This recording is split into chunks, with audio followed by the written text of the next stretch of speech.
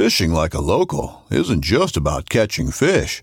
It's about connecting with the environment and the people who call it home. It's about hearing the stories and traditions that have been passed down for generations and sharing unforgettable moments with the people you meet along the way. Fishing like a local is having an experience that stays with you forever.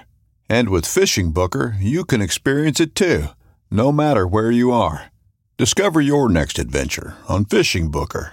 This upcoming concert season will be all about the boots, and Tecovas is your stop for the best in Western style. Tecovas has seasonal and limited edition offerings this spring and summer, including men's and women's boots, apparel, hats, bags, and more.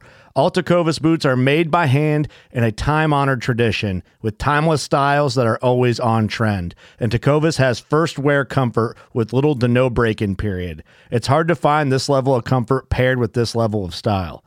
Stop by your local Tecovas store, have a complimentary drink or two, that's WCB style, and shop new styles. The smell of fresh leather and friendly staff are at your service. Many stores even have leather custom branding to make your boots truly personalized. And with regular live music and events, there's no in-store experience like it.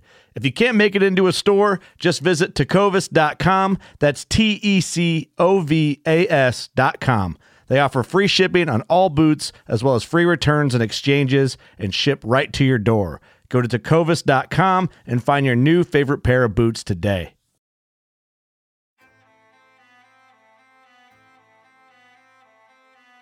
So there's a reason why I started Blood Origins. And that reason is simple.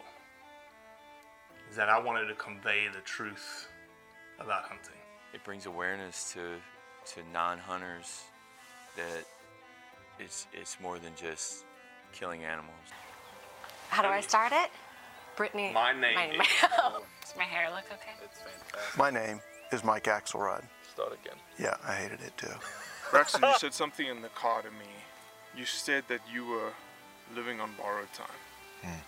There's a perception around who hunters are, what we're supposed to be, and a feminist that works for a non-profit that is a hunter that has only eaten wild game for the last 20 years is likely not the thing that people think about when it comes to a hunter.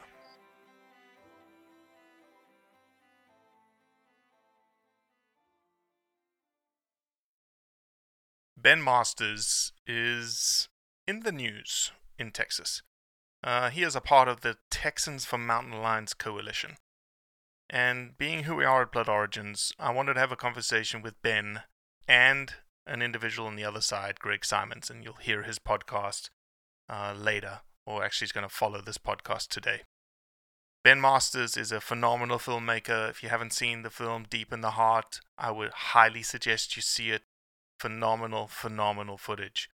In the film, he tackles mountain lions and specifically tackles trapping as a mechanism by which mountain lion populations are in peril.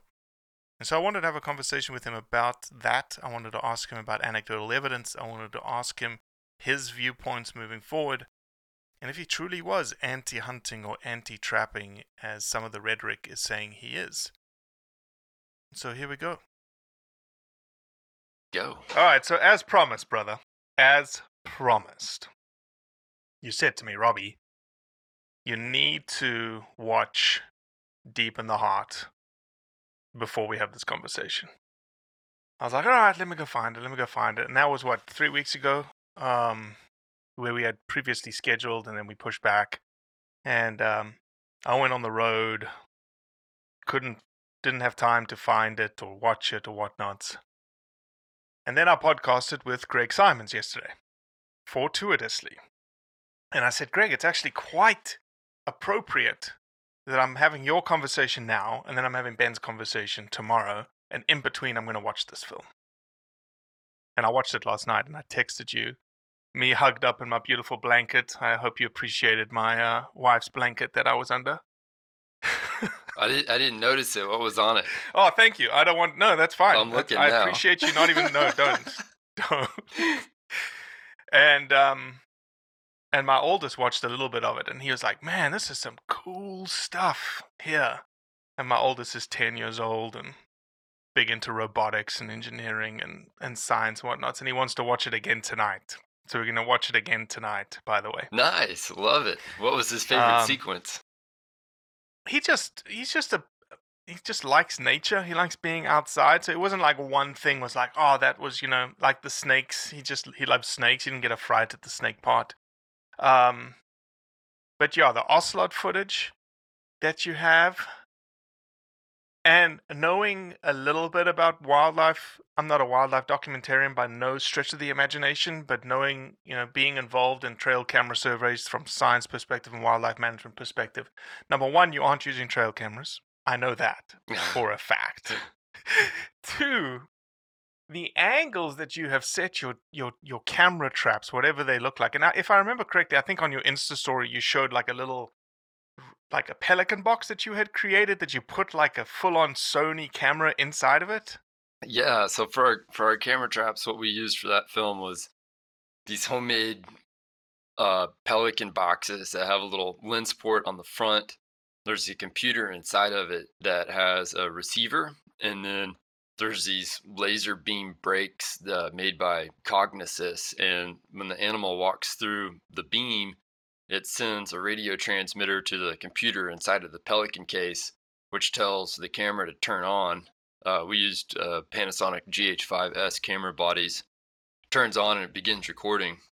But what's so cool about them is you can have different focal lengths, and you can also have multiple cameras looking at the same area. So operated by the same computer? No, they're all separate, but they all connect to the same transmission signal that comes off the laser beam brake. Mm-hmm. So you can have multiple angles filming the same thing, which allows you to kind of cut a sequence like that together. Yeah, it's awesome. And get these creative angles. And yeah, it's so much fun. There's a guy in the UK that makes them named Nick Turner, and he's just this nerd that lives in his shed, and there's like 70 of them in the world. And yeah, it's cool. It's super exciting because, for the first time we get to see this kind of really fascinating animals and behaviors. And yeah, I'm totally addicted to it. Yeah, it was incredible. Obviously, the ocelot stuff is. Has anybody captured better footage than you have on ocelots? To my knowledge, that is the first quality video ever taken of an ocelot in the United States. And we ended up getting, I think, around 15 hours of daytime footage of ocelots. And we're able to just hone in on not only kind of where they lived, but the trees that they like to hang underneath and the trails that they like to use. And then we just, got incredibly lucky, and we're able to find this mother who had recently had kittens, and to be able to document that first year of her life, and to get to kind of see what it takes for this critically endangered, super beautiful cat to raise their young. So much so that we had way too much footage for the film, and we're going to be coming out with another movie this November called American Ocelot. That'll be a deeper dive into why the species was extirpated across much of its range, and the hope that we have of what I consider to be one of the most exciting conservation opportunities that we have of our generation, in the sense that we have potentially tremendous amounts of available habitat for this animal to be reintroduced into. And what's nice about ocelots compared to a lot of endangered species is there's a big source population that we can draw animals from. They're very common in Tamaulipas, Mexico, just south of us, very similar type of habitat. So there's potential, for the recovery, which is extremely exciting. Mm-hmm. Well, Ben Masters, welcome to the Blood Origins podcast. Thanks for having me, man. You've caused quite a controversy in Texas in the last couple of weeks. That's an understatement? Overstatement? I would say that it's probably an accurate statement. I don't know if it's an over or understatement, but accurate. Whenever you deal with controversial topics, controversy and topics happens. that people are passionate about, right? Yeah, and it's good that these topics are controversial, because it shows that people really care about wildlife. And what a shame it would be if nobody had controversy around wildlife at all, and we were all just apathetic towards it. So I think it's good, but I've dealt with like wild horse issues in the past, and compared to like the wild horse activists and the passions that are Run deep surrounded there. around that topic, mountain lions in Texas seems much more civil. Yeah. No, and I think the first time we actually interacted was after I watched your Mustang film, and the sense of adventure. And I didn't grow up in the US, and I didn't have any semblance to what the Mustang actually meant to, the cowboy pride and heritage. And when I watched it, I was like, damn, that was amazing. What an epic adventure. And I could see the same thing in all of the footage that came out of Deep in the Heart. Like, what a deep dive into the heritage of wildlife in the state of Texas. Yeah, man, it's been a dream come true to get to make a wildlife movie about your home state. And I learned so much. I walked away with it with a tremendous greater appreciation for how cool Texas is, because you grow up here and you kind of take it for granted, and it's not until you kind of step back and then look at it from a third person perspective and try to tell the story of your own home do you realize how unique and special of a place it is. The ocelot thing is fascinating in that, and you mentioned this in the film, and I want to start here because I think part of the conversation, or maybe a lot of the conversation, will come from things mentioned in the film, and people sort of are throwing accusations out there. And since I already podcast with Greg, and I think you know this already, they feel like there's this braid that has happened between the film and the petition and Texans for Mountain Lions. And so, in terms of I'll start with the ocelots, because that was a point that that came out in the film, and you just mentioned it. Yeah, I agree with you. I think that there's phenomenal opportunities for expansion and growth of that population in the South Texas area. The problem is, as I see it, and I'd love to get your opinion here, and maybe that's why they're flourishing in Mexico and not flourishing in the US, is we have this thing called the Endangered Species Act that almost handcuffs private landowners when an animal is found on their property to what they can and cannot do, versus where I would see the partnership, which is, it's almost like this synergistic relationship in that they want the animal on the landscape, but they still need to be able to do what they do on the landscape, but have this almost lens of how can we do the thing that we do that is cognizant of this ocelot habitat or ocelot being on the landscape.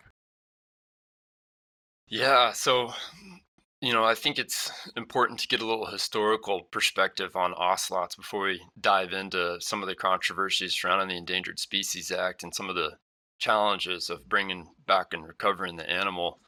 So if you're not familiar with ocelots, we're talking about an extremely widely geographically distributed cat that extends all the way from South America through Central America into Texas, and historically ranged into like southern Arkansas and western Louisiana.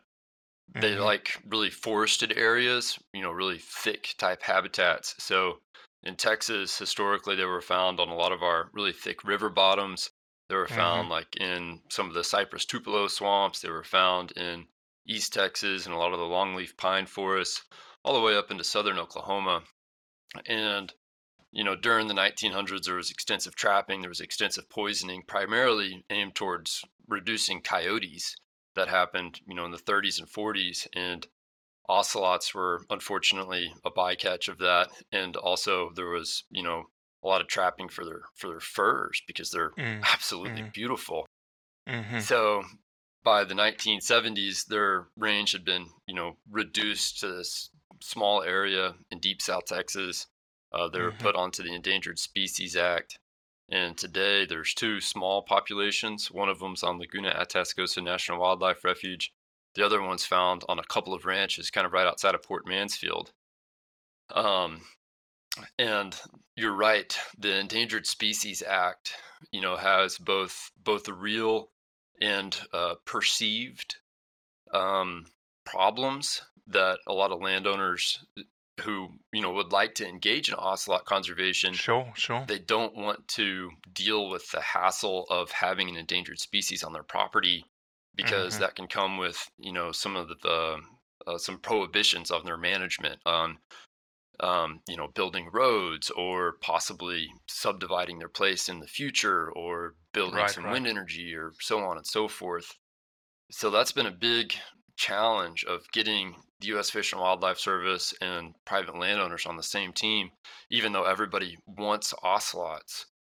And, right now there's about 80 of them that are known, and it's probably likely that there's twice that many on private lands where official research isn't conducted. So one of the big opportunities that we have in Texas is, not just for ocelots, but for a lot of endangered species, is, kind of non-disclosure agreements or safe harbor agreements, where those private landowners enter into an agreement with the U.S. Fish and Wildlife Service, where they go into it with a baseline of like, we have 0 ocelots. We have full jurisdiction to do whatever we want to with our property into the future. And in return, you can conduct research and find out there's ocelots and engage in this ocelot recovery, but with the full understanding that there is absolutely no prohibitions that can come over our property, is pretty much what a Safe Harbor Act works like. And they've been successful for a variety of species across the country. It's one of our most powerful, or one of the most useful tools in recovering endangered species. So there's certainly hope for that. And, what I see that's really optimistic is we're seeing like a lot of private landowners, and particularly the Cesar Clay or the East Foundation, taking on this role and really trying to, work with the U.S. Fish and Wildlife Service and work with Texas Parks and Wildlife, and also with the government in Tamaulipas, Mexico, and try to figure out an agreement and figure out a contract where everybody can live with, and see if we can't bring back this species, get them off the Endangered Species Act, get the feds out of the management of it, and let Texans, take this cat and bring him back. That would be an ideal scenario. So, a lot of people will listen to that and they'll say, that doesn't sound like the federal government. Like, sign a document that says, yes, come in, but if we find it, we're still not going to do anything to you. So are there people, there ranchers, private ranchers in Texas right now that have signed up into the Safe Harbors non-disclosure agreement, and it's working? Yeah, there's a lot of safe harbors across Texas. For ocelots, it's kind of rare. We only have like maybe 10 or 20 landowners or so that have ocelots, but there are safe harbor agreements for other species on those properties, and there is certainly hope for that. And one of the neat things is you've got these different research institutes that live in Texas that have really good relationships with U.S. Fish and Wildlife Service, and they've kind of stepped up and are providing this really important role of providing the science for the U.S. Fish and Wildlife Service with a non-disclosure agreement through that landowner, that the U.S. Fish and Wildlife Service receives that data, but the U.S. Fish and Wildlife Service doesn't have access to where that data was collected or which ranch had it. So there's a lot of things that are happening to recover this species that are really positive. And yeah, I mean, I think the U.S. Fish and Wildlife Service, one of the challenges of the Endangered Species Act is that a lot of times the management decisions are made through lawsuits, not through best available science, and that's just an unfortunate reality of the ES of the act. And I would love to see some reform of the Endangered Species Act that makes it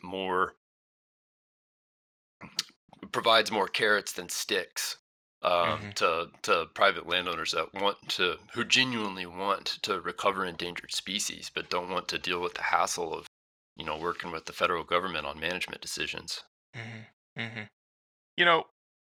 The reason I started with the ocelot, because I felt like when I watched the film, and again, I'm fresh out of watching, I'm 20 hours out of watching the entire film. And obviously, being a, dare I say, rudimentary documentarian or cinematographer, whatever we're classified as, I always think about message, and I always think about, like, what are you trying to convey through the film? And I noticed that there were obviously certain species that you selected that you're like, look, here's the species, and then what you did was you say, but they have issues. There's problems around them, right? You talked about the ocelot, you talked about bison, you talked about the Guadalupe bass, you talked about water quality, urban environments, water use and shortages. You talked about the cost environments. And in each case, you said, here's something that is affecting that species. And when it came to mountain lions, that thing that was affecting the species, you noted, was trapping and hunting. Well, actually, not even hunting. Not even hunting. I'll take that back. Specifically, trappers. That is the thing that is potentially causing has a potential detriment to mountain lion populations. How about we just start there, Ben, in terms of, maybe I'll just throw out a thorny question right away, right at the gut. Was there the intent when that came out of the film to land where we are today with the petition? Or did it come as a result of, like, you went through the film, you got all the footage, you tied those two things together, and you're like, oh shit, there's something bigger here, and we want to move it forward. Yeah. So whenever we started filming the mountain lion scene, what I really wanted to get was a predation on camera, because that's what, like the elk coming down to that water hole. Yeah, right there. yeah. We set up. By the way, that elk shot, That's badass. I don't know how many people recognized what was actually happening in that shot, but the blood was dripping from its velvet into the water. Yeah, that was a sweet shot. Yeah. So the short answer to your question is no. Like, to be very honest, Deep in the Heart was the first wildlife film that I've ever made. And, to think that I have this grand 3-year plan on anything in my life is, I wish I could plan out that well, but, I've got a 2-year-old and a 3-month-old, and it's difficult for me to figure out what I'm going to have for breakfast, much less think about 3 years down the road. So whenever we started to film the mountain lion sequence, we decided to do it in the Davis Mountains because, I've had a bunch of camera traps there in the past, and I had Davis Mountains, for everyone, West Texas, right? Not South Texas. In West Texas. The Davis Mountains are amazing. If you've never been to it, like, there's some aspen trees on some of the north faces. There's big ponderosa pines. Like, it'll really challenge your preconceptions of what Texas is if you haven't gotten to go there. It's this really, really cool mountain range. So inside of the Davis Mountains, you've got these different water holes that, whenever there's the dry season, which is typically from about like March or so until about June, whenever the monsoons hit, those water holes are, the only source of water. So we tried to set up our camera traps there and to get a predation of a mountain lion coming in and hunting an elk or hunting a deer or hunting an aoudad, just because nobody's ever done that before, and that'd be sweet. So that doesn't work out. We ended up not getting a predation. We only ended up getting, I think, like 25 shots in total of mountain lions over the course of about 14 months. So they were extremely difficult to film, much more difficult than ocelots. Sorry, I had to get a drink. So whenever we started filming that, we put out all these research cameras, and we noticed there was this big cat. We ended up jokingly calling him Chuck Norris, and Chuck Norris was the biggest mountain lion I've ever seen in Texas. He was probably 160 pounds or so with the full belly, and he'd walk up and down these canyons, and we'd see him, every 10 days, every 2 weeks or so. He was, very consistent. So we set up our camera traps around this cat, got a handful of shots. About 3 months into it or so, we see Chuck Norris walking down the canyon, and he was kind of limping down. And whenever he got closer to the trap, we could see that he stepped in a leg hole trap and ripped off all of his toes. So he didn't have any toes, and we saw him for another month or so, and then he disappeared. This was a cat that we'd been following for like 6 months or so, and we assumed that he ended up getting caught in a trap that he couldn't get out of. And whenever we got that footage, that was kind of like the reality of what these cats kind of live in. Whenever you start looking into a lot of the science and a lot of the research that has been conducted in West Texas.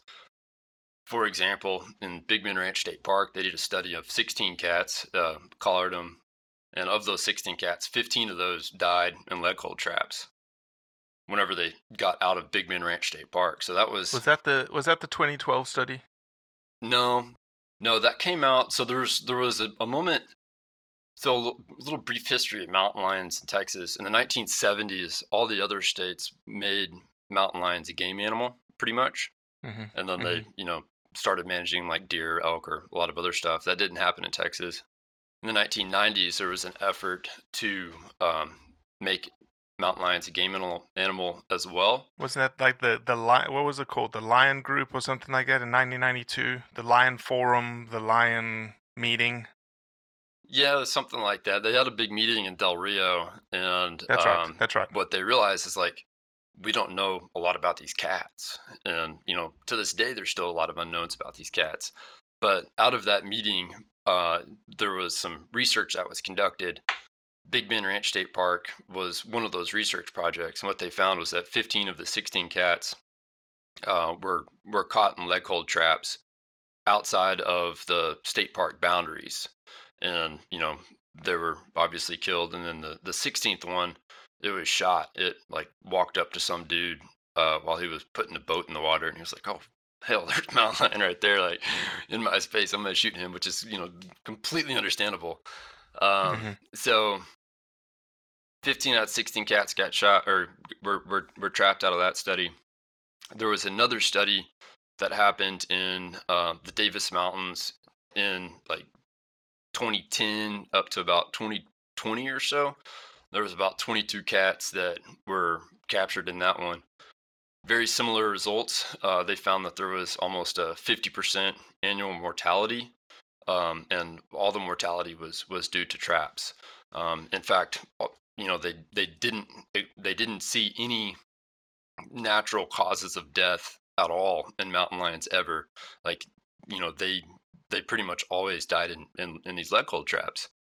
And that's very unusual. Like, in all the other states, with the exception of Texas, there isn't mountain lion trapping, or at least it's very targeted mountain lion trapping. And then for all the fur-bearing species in Texas, and for most trapping animals in general, you have these 36-hour trap check standards, which is, the industry ethical standard, so that you don't leave animals, sitting in a trap until they die from exposure. And mountain lions are specifically exempted from that in Texas. So what's happening is, if you have a trapper that's targeting mountain lions, they could set out dozens of traps in areas and just leave them, and then mountain lion walks through, steps on it, gets trapped, takes days for them to die. And for me, I grew up in an agriculture family. I grew up hunting. There's a respect for the animal. There's a respect for that animal's death. That's why we practice marksmanship. That's why we try to deliver good shots. And I find it wrong to allow an animal like the mountain lion to languish for days, dying from exposure and dehydration. I think that's something that should change. Like, I think that we should have the same 36-hour trap check standards applied to mountain lions like we have with all the other animals. So that's a little bit of history of mountain lions. Back to our scene whenever we were filming Deep in the Heart, this cat that we saw that had just ripped off all of his toes, and then we assumed got caught in a trap and died. We decided to kind of incorporate some of the research and understanding of what's happening to our mountain lions in West Texas into the sequence, because that is honestly the reality that those cats face. And almost to be honest with the audience of what we saw. And that especially hit home after we filmed a bear that we assume had gotten his foot caught in a trap and chewed his leg off. So that just really sunk home. And it wasn't the scene that we set out to get, but it was the footage that we got, and we felt like it was necessary to incorporate it and to show the realities of what these mountain lions face in Texas, rather than just some pretty shots, and kind of avoid this harsh truth that we saw whenever we were filming. And so yeah, that's kind of how it all went down. And do you think that? Go ahead, Ben. No, you had one more. I don't want to cut you off. Oh no, I was just gonna say, for those of you who aren't familiar with the recovery of the black bears in Texas. In Texas, our black bears were totally extirpated from the state, and then they've slowly begun to make a return in the 1990s and during the 2000s. And there's a good population there in Big Bend and the state park and some of the surrounding protected areas, as well as some private lands as well. So to see a bear that had been caught in a trap and chewed off its leg, it's a state protected species. This is one of the many concerns of the lack of trap check regulations is significant bycatch. It was very emotive, right? The fact that you had that bear coming across, three-legged bear, and you had the trap itself that you guys had disengaged, that actually had the foot hitting the trap. I think I didn't quite get this out of the film. I felt like going into the film that I was going to get a lot more drama in the scene. Sort of the hype was that there was a lot of drama in the scene. Obviously, the music and the narrative and the scene certainly portrayed an emotion and a message that you wanted to portray. And as you just said, there were some assumptions, right? I don't think anyone would doubt that a bear that has the missing lower third of its leg missing, more than likely it's a trap that removed that leg, and the only way that a bear would escape it would be essentially chewing itself out of the trap, right? I don't think that that's a far stretch of the imagination, though we don't know at the end of the day, but it's more than likely something that's going to happen. Is it a fair assumption that you've made that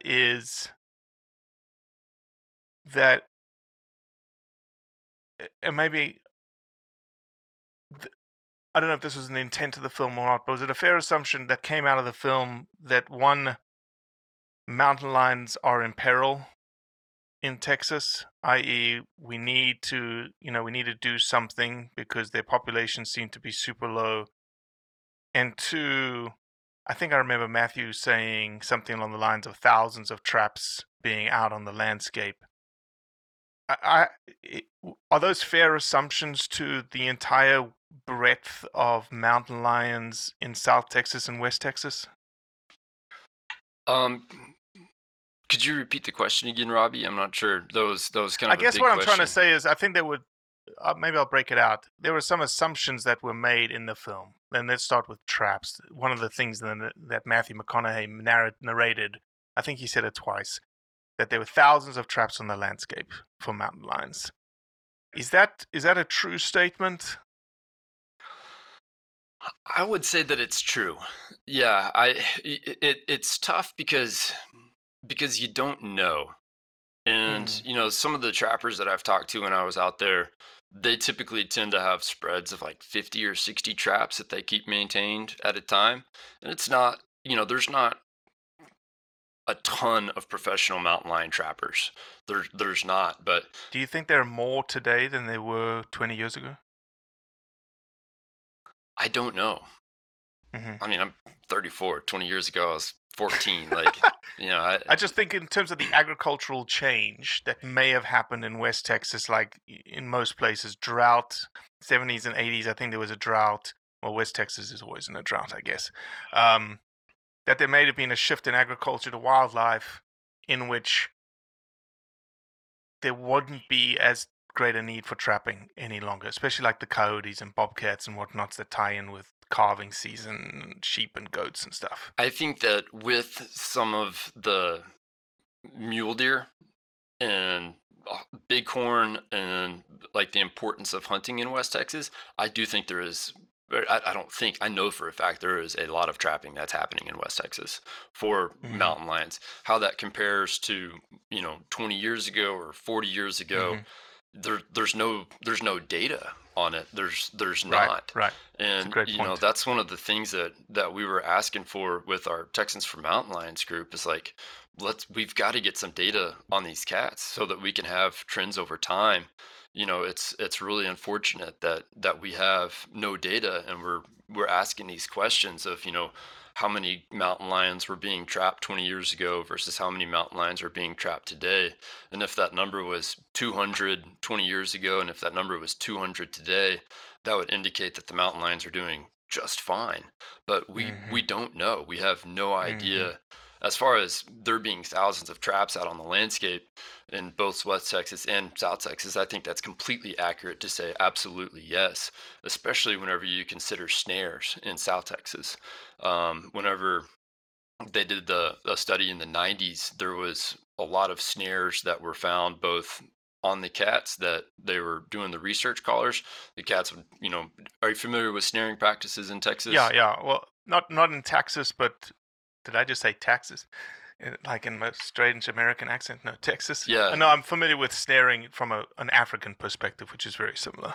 Okay, so in Texas, a lot of our high fence ranches and a lot of the goat fences where it's difficult for animals to actually cross through the fence, there'll be this tunnel that game animals go through, and you'll put snares on those tunnels, and they're primarily targeting coyotes and feral hogs. That's the purpose of those snares. So, mountain lions will go through there, they'll get caught in the snare, they'll die. Gotcha. That's something that's more South Texas based than West Texas based. And just for clarification, in South Texas, I would say 99.9% of those snares are not intended for mountain lions, but mountain lions definitely get caught in those snares. That is 100% a fact. So do bears. So, are there thousands of traps across Texas that could catch a mountain lion? Yeah, I'll stand by that statement 100%.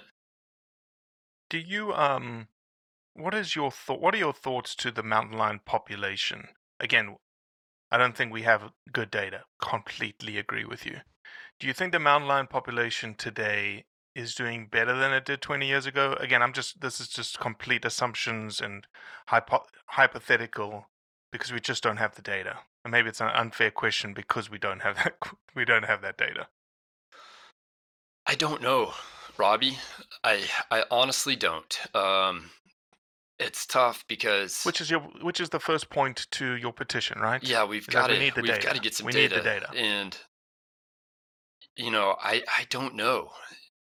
From some of the people that I've talked to, and trust me, I've talked to a lot of people about this issue.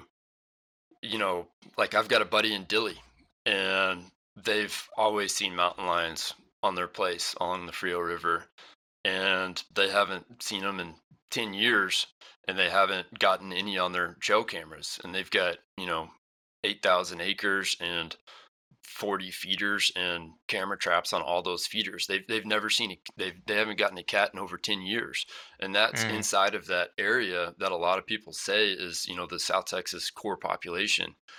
Personally, whenever I was in college, I guided hunts on a ranch just east of Laredo for 4 years during the fall, and that's also in that core South Texas supposedly mountain lion area. And I was running camera traps on all the feeders as well as on some washes. And for 4 years, I never got a photo of a mountain lion. And you can't tell me I don't know how to camera trap. Doing all of our ocelot filming, never saw a mountain lion in South Texas. So you've got this anecdotal evidence of some people who haven't seen them at all in areas where they used to be. And then you've got other people, like I've got a friend in Eagle Pass who is saying that they've probably got more mountain lions now than they have had in 100%. In historically. And it's one of those. I'm so glad you said that, because that's the catch that we're in, right? That's the conundrum we're in, Ben. Yeah, it's like that there's a bunch of anecdotal evidence on this side of the coin that says we haven't seen mountain lions in forever. And then you have anecdotal evidence on this side of the coin that says we've got more mountain lions than we've ever had. Right. And I really hope that they are right and I am wrong. I genuinely hope that, but there's no way to know.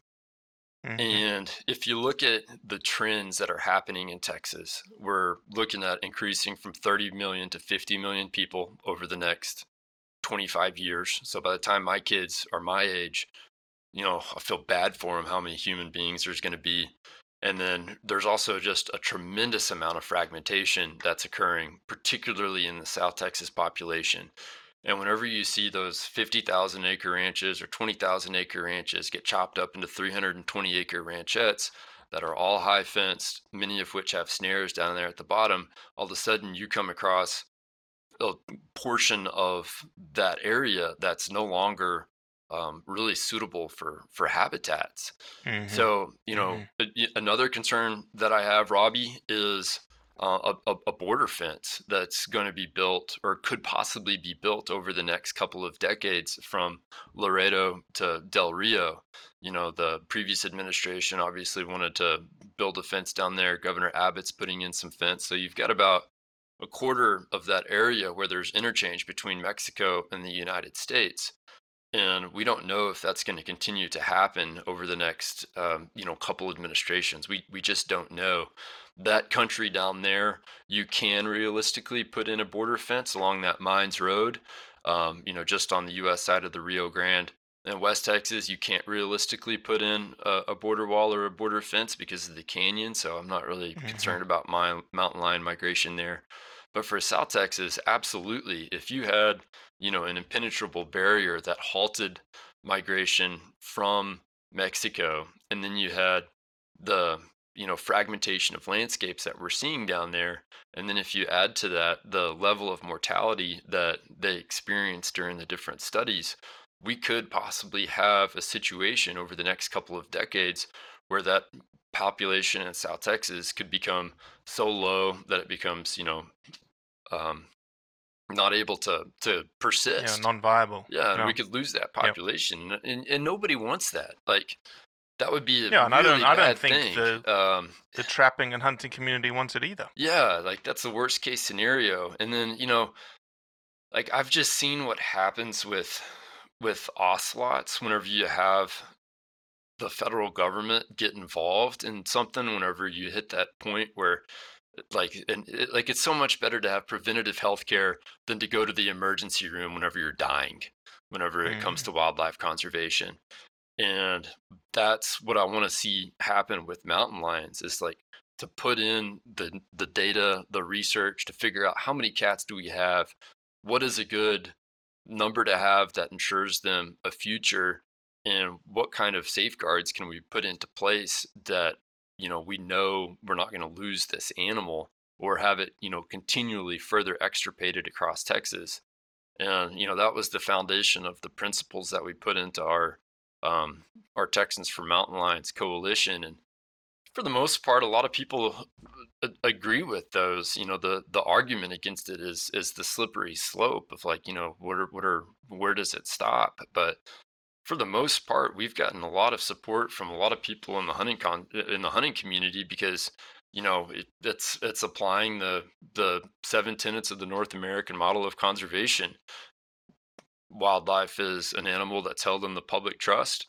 Wildlife is to be managed by the state agency, and wildlife is to be managed using data. And right now, none of those things apply to mountain lions in Texas. Yeah, I think that it would be someone that is very, very fringe, that does not agree with point number 1 on your petition, which is we need better data. We need better data so that we can scientifically manage the population. Not even just manage it. I took that one to another step, to just understand the population. What do we have? Do we have a ton of mountain lions, or do we have a small amount of mountain lions? And let the data dictate what the next steps are, right? I think everyone is on the same page with that. And you're on that page, right? Oh yeah, absolutely. We should know how many mountain lions we have. 100%. or even a rough estimate, because right now the South Texas population of mountain lions, we honestly do not know if there's 25 or 150. Yeah, we right. don't Exactly. I think then, I'm going to butcher the numbers. I apologize, Ben. In terms, I think you had 6 points. Yeah, go and ahead. I think a lot of people took issue with, I think it was bullet point number 5, which was like, this is how many need to be taken, which really goes against number 1, Yeah. which is, well, you don't really have the data to say that. But I understand why you would say it, because it's almost like what you, and correct me here again if I'm wrong here, you are like, look, we don't want to ban it.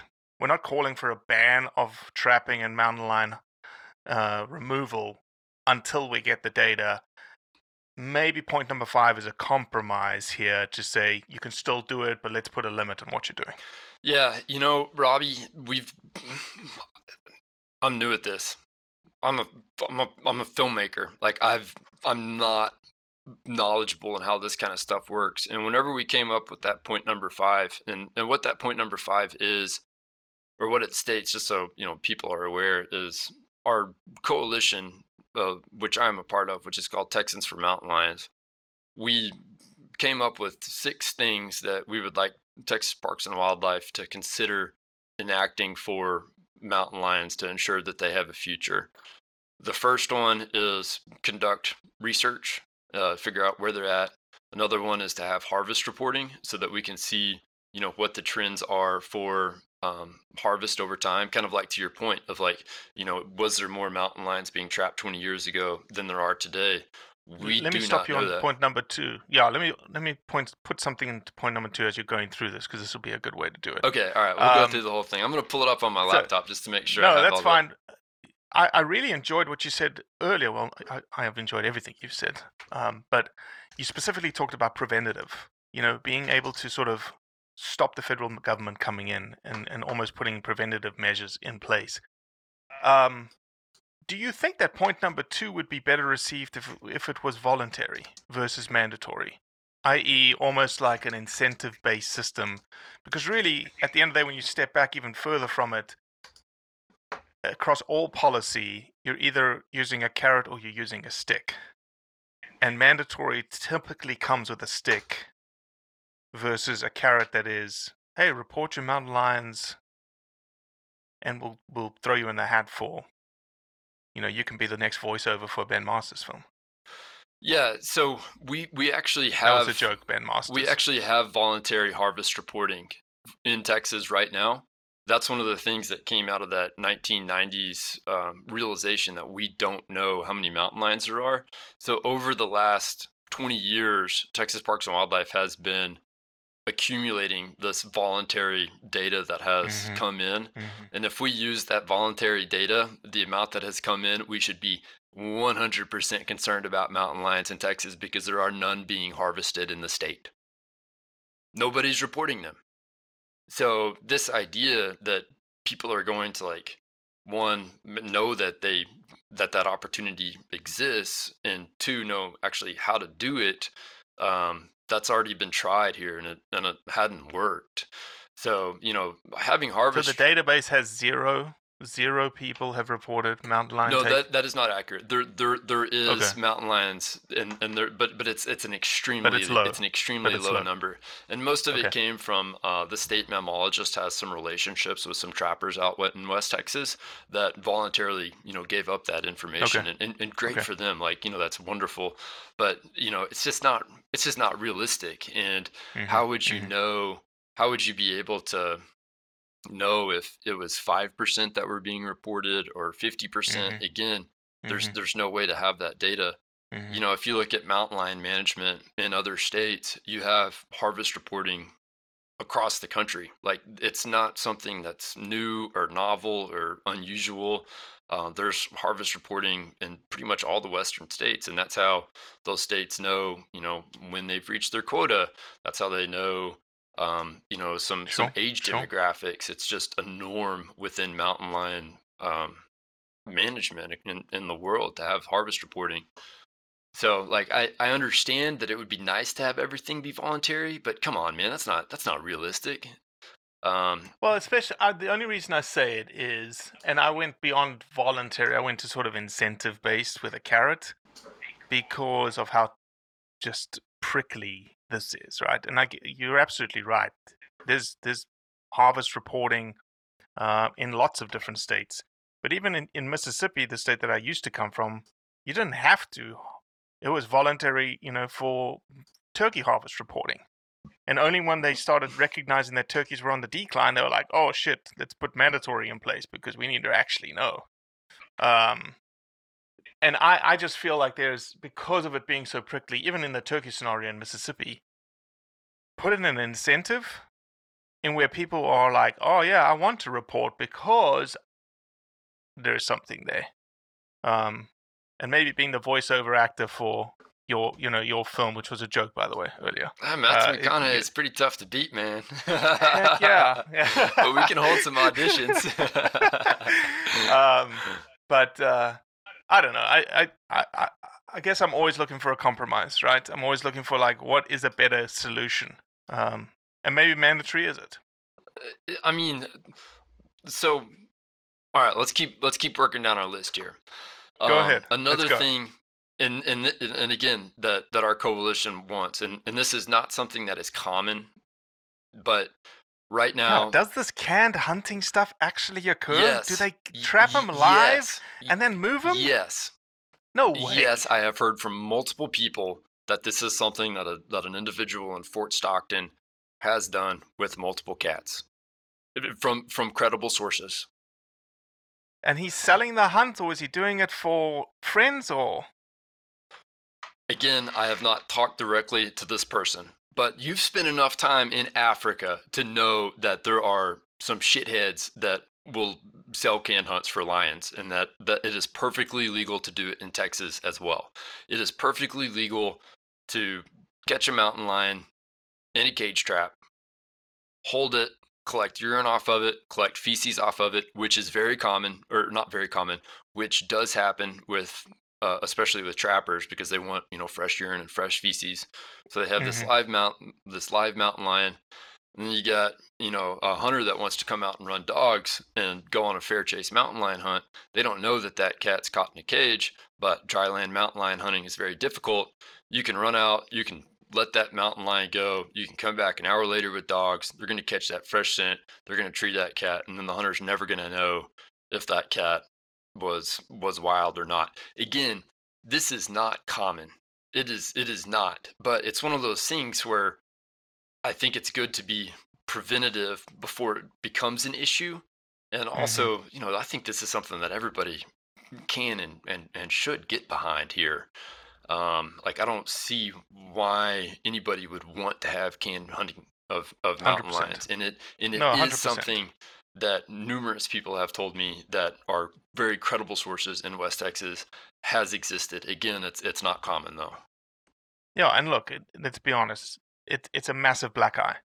It's a massive black eye on hunters and hunting, if that came to pass. And yes, there are bad apples out there. There are bad seeds out there. There are bad actors out there that, as to your source, could be or are participating in this activity. And unfortunately, they're not representative of the typical hunting community or hunters. So I agree with you. I don't see why someone would be for that and keeping it on the books. I guess it's not technically on the books. It's just what you're saying is that there's no delineation of it not being illegal, right? It's almost like, maybe I don't even know this question. Can you trap a white-tailed deer in a cage and move it and release it and hunt it in Texas? No, not without an MLD3 permit and to go through everything that's necessary, because you get CWD issues, you get a variety of problems, but absolutely not. You cannot just go capture a deer and take it somewhere else and let it go and go hunt the deer. But you can with mountain lions, and it's again, it's one of those things that's especially accepted for mountain lions in Texas. And then that goes straight into the fourth thing that we're asking for as a coalition, which is the trap checks. And that is, again, mountain lions are specifically excluded from the fur-bearing regulations, they're, the standard 36-hour trap check is required for them, and you can just set out a trap, catch a mountain lion. It may take 3 days to die, it may take 8 days to die, and I take issue with that. I think that they should have the same standards as everything else, just to reduce, Are the unnecessary regulations for suffering other for fur any bearers in Texas? What's that? Sorry, I didn't mean to cut you off. Are the other regulations for fur bearers in the state of Texas are 36 hours and less? Correct. Yeah, it's part and parcel of the ethos of, if you're trapping coons and possums and coyotes and whatnots, and And I've and I've you, had it's, I've had trappers come out and say like, yeah, man, like we should definitely have those 36-hour trap checks like everything else. It's not a good look to mm, have animals dying for days on end. Like this is not a good look. So another thing that we're requesting Texas Parks and Wildlife to do is to form an advisory group, a stakeholder advisory group with cattle raisers, with sheep and goat, with a mountain lion advocate, with a somebody from Texas Wildlife Association, somebody from Texas Trophy Hunters Association, somebody from the deer breeders, like this really big trappers, mix. everyone. Yeah, trappers, everyone, a big mix of people that all can agree like we should not we should definitely not lose the mountain lion in Texas. What can we do to ensure that it continues to have a viable future while also respecting, landowners' rights, while respecting the importance of the hunting economies in, conservation and for ranching and for houndsmen and, the traditions that are surrounding all mountain lions. Like everybody should have a voice in that. Everybody should be, having that voice to Texas Parks and Wildlife Department, because right now none of those voices are represented really. So that was the other one of the things that we asked Texas Parks and Wildlife is to create that stakeholder advisory group, and then listen to them. And then the last one, the one that you just talked about of having a quota of 5 cats in South Texas until further research is conducted. That was one of the things that our group originally stood for. And like you just mentioned, the science doesn't say how many cats there are in South Texas. We got that number of 5 because 5% is the recommended amount in some states for sustainable mountain lion harvest, or it's actually between like 5 and 25%, because there's a lot of concerns about the South Texas population. We put in 5 to say like, hey, we acknowledge that hunting is important for mountain lions. We're not trying to stop hunting anywhere. We just want to put a quota in place until we can do the research that is necessary to say like, this is a viable population. We actually shouldn't have a quota at all, or we should reduce it to 2, or we should up it to 15. Like we don't know. Robbie, since our group has gone from over the course of several months, we have dropped that position. We no longer say, or no longer state that we have a position of a 5 cat quota in South Texas. And the reason why is because we don't know how many cats there are.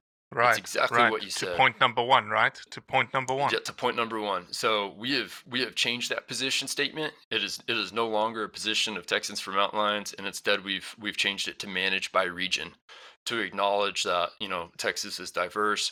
We should have management for different regions, and the same factors that apply in West Texas shouldn't apply to South Texas.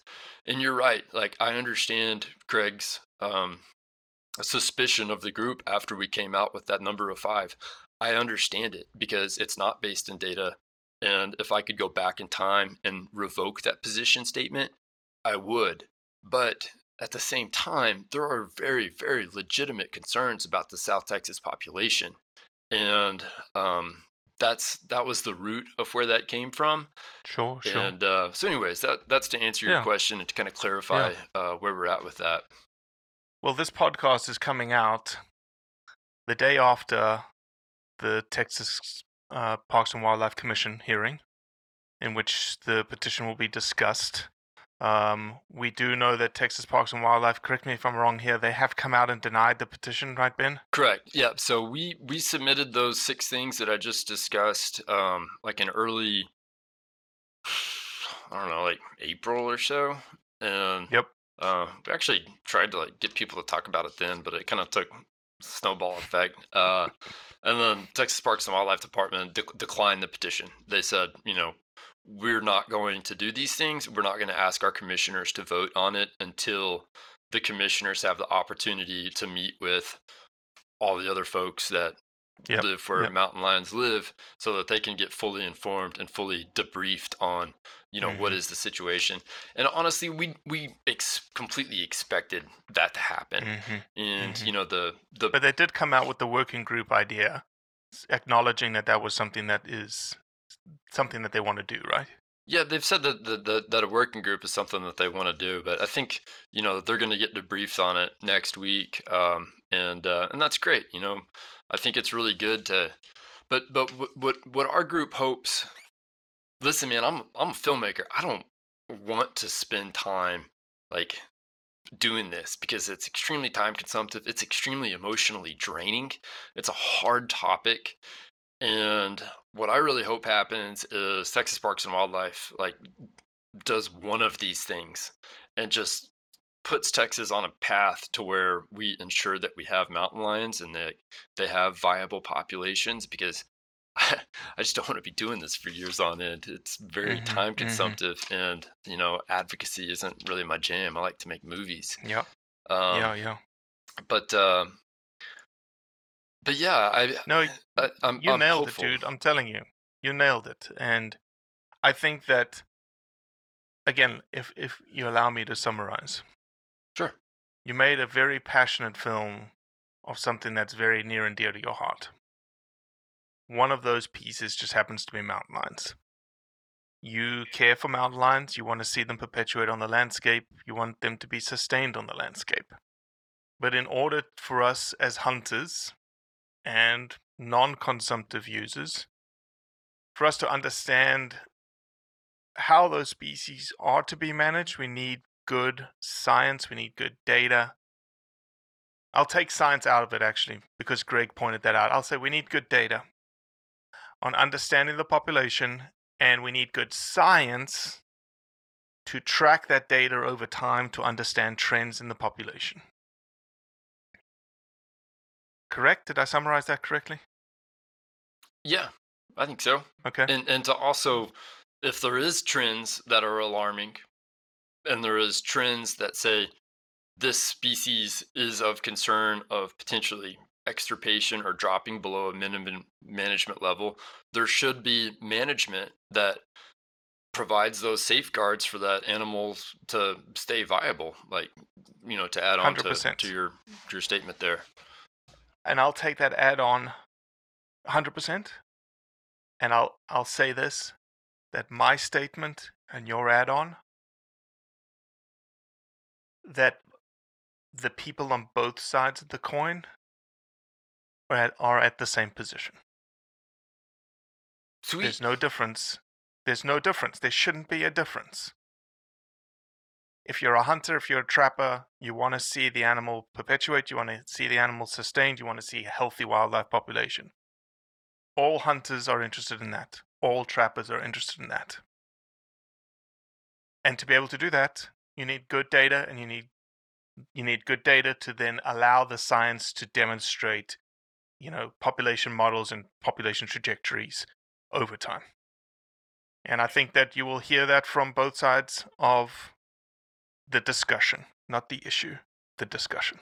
Yeah, and I think whenever you have something as controversial as mountain lions, or honestly any predator management, there's a lot of emotions, and it's also important to recognize that the people that are most impacted by predators live furthest away from the locations in which the management of those predators is decided.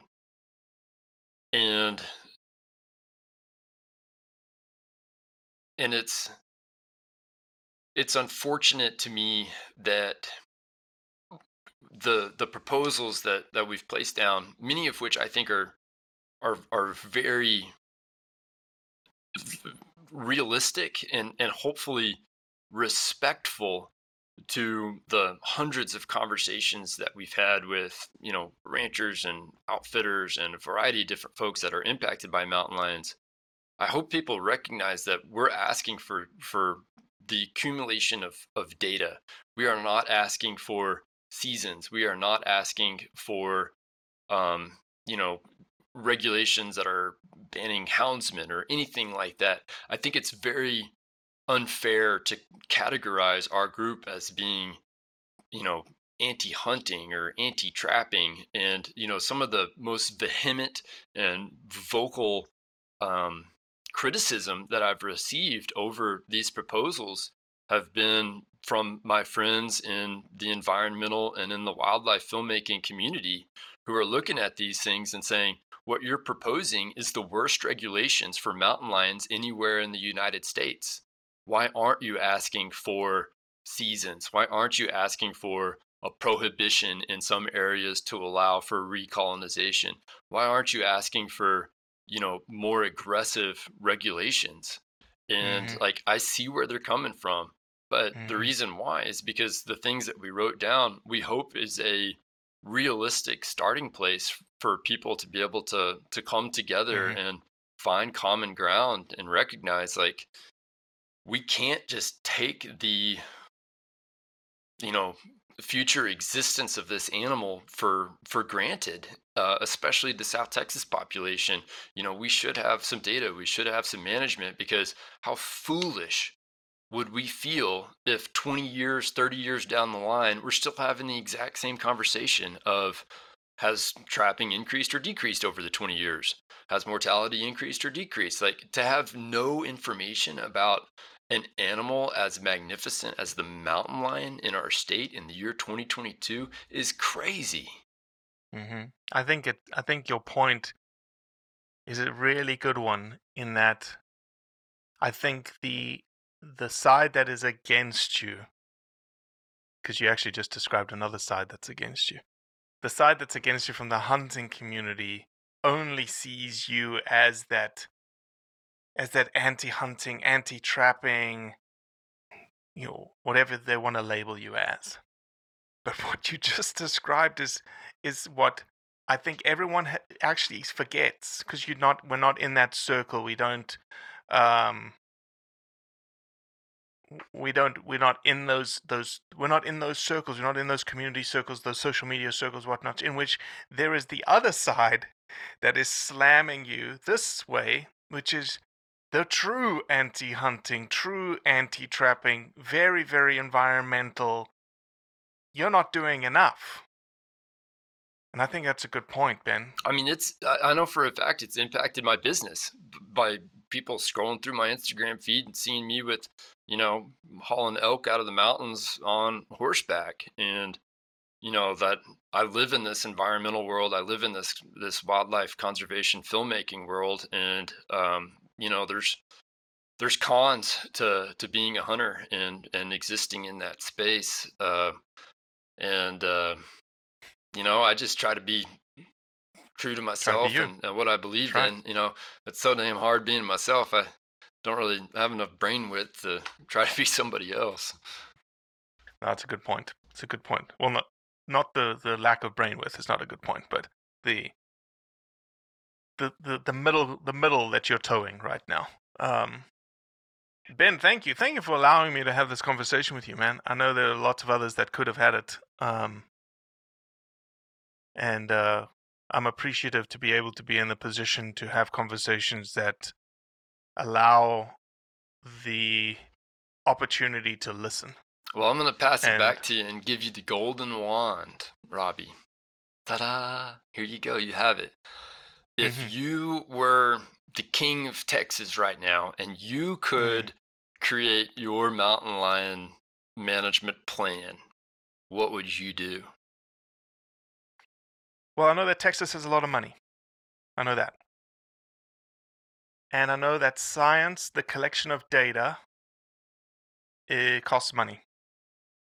And the collection of data and the more confidence you have in the data means that your sample size needs to be large.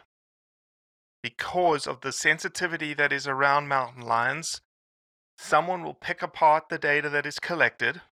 If your sample size is small and your spatial area in which you're collecting that data is small. So you need to be able to put it over a large ground, large spatial area in both South Texas and West Texas. And you need to have confidence in, hiring the best carnivore biologists that money can buy to do population modeling on the data that is collected. So that's where I would start. I would put all pressed full court on collecting the data as best as I possibly can. And since I'm the king here, right? I would, if I had the funding through Blood Origins, we would pay for it. If I had the money, I'd pay for it. I'd give it to Texas Parks and Wildlife and say, this money is going to collect as much data as you possibly can in the next 2 years. It's not going to happen overnight. It's not going to happen in the next 6 months. It's going to take a sustained effort. And again, you need multiple years worth of data to be able to do that. Number one. Number two, I would want to listen to the trappers specifically and the farmers specifically, the people that are on the ground the most, to say, like, what kind of information can we gather that can be verified to be included in that data. But that data has to be, and the reason I say it the way that I say it is because it has to be able to be repeatable so that you can get the trend analysis that you're looking for. I think that the whole canned hunting scenario is certainly something that is just like, that's ridiculous. Absolutely ridiculous. I think that standards for trapping, especially when it comes to what it looks like, because I'm in the perception changing business. That's why I like to have conversations like this. I'm in the perception changing business, and if you have mountain lions dying of starvation or heat exhaustion in a trap, that's not a good look. But I'll also say that happens with other animals too, and we need to address that as well. In that there is this thing that we love animals. We love wildlife, even though we trap them because we know that we need to manage the populations in a sort of balance with other things. The other thing that I would do, since I'm the king, is there something else that we can do to increase the ability of predators to live on the landscape, which to me is rooted in habitat and rooted in prey. So I'd like to look at that too. Like, where are these habitats? What are the prey bases? And is there an opportunity to increase both? To again have more mountain lions on the landscape, allow opportunities for trapping, allow opportunities maybe for hunting in the future, but to sustain the wildlife population to the best that it could be. How'd I do? Pretty good. I think you might as well just go ahead and join our coalition with all those things. Oh man, nah. It's I say nah, but I totally agree with data. I totally agree with science behind wildlife management, and I agree that everyone needs to come around a table and they need to talk. And they need to discuss, and they need to discuss their positions, and they need to discuss their perspectives. Because a landowner that wants, has agricultural, domestic, livestock, or has wildlife that is generating value and revenue from a hunting perspective, has to have a voice because there's a balance that's required when it comes to predator management. Otherwise, we're in the scenario where, if there's take, then is there an incentive because there's a value-based system on that land? And we have to be able to hear those voices and hear them for what they are, right? and what their livelihoods are tied to and what their lifestyles are tied to. Well, man, I have to say that I'm very grateful to get to come on and talk about this for a full hour.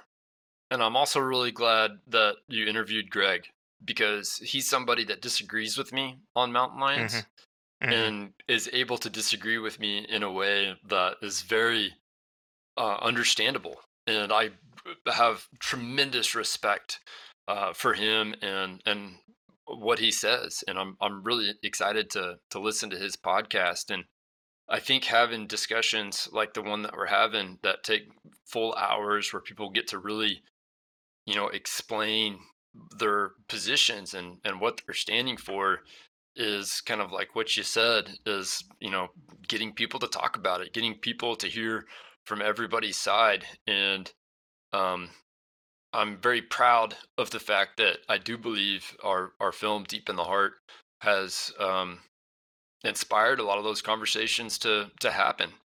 And I hope that, that they continue to happen. And, 5, 10, 20, 50, 100 years from now, there's still mountain lions out cruising through the South Texas brush and out there in West Texas. And, again, I really hope that I'm wrong about the concerns that I have with mountain lions, and that, the anecdotal evidence that some people bring up about how they're doing better than ever before. I truly believe, or I truly hope that they're correct. I just haven't personally experienced that, and that's not the anecdotal evidence that I've seen. But regardless, anecdotal evidence could also be used to show that the Bigfoot population in East Texas is on the increase, and that the Black Panther population across Texas is thriving.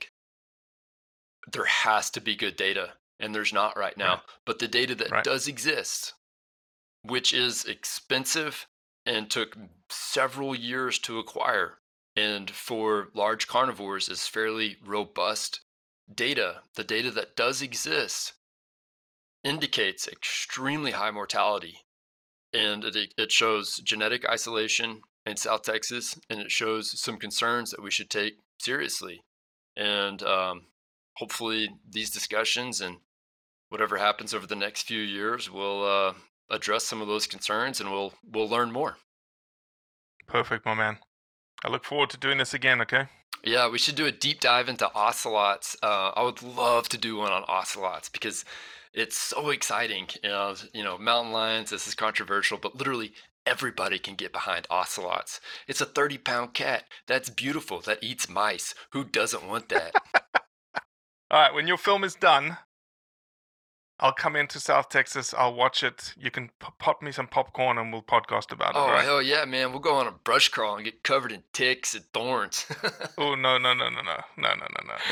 And, dude, we went into Tamaulipas to go see the source population. And what blows my mind is, literally an hour and a half south of the Texas border, we were getting unbelievable jaguar footage. Just crazy. Bonkers, 180-pound, huge jaguars. It was like, holy shit, this is like South Texas 150 years ago. This is nuts. No pigs. No pigs down there, but there's plenty of jaguars. It's too cool, man. Definitely next time, brother. Thanks. Appreciate you, Robbie. Have a great day. Okay, we're going to close this a little differently. Don't go anywhere. Flip to the next podcast. As you just heard, one side of the story as it relates to mountain lions in Texas. The very next podcast is the other side of the story as it relates to mountain lions in Texas. Go listen to it right now.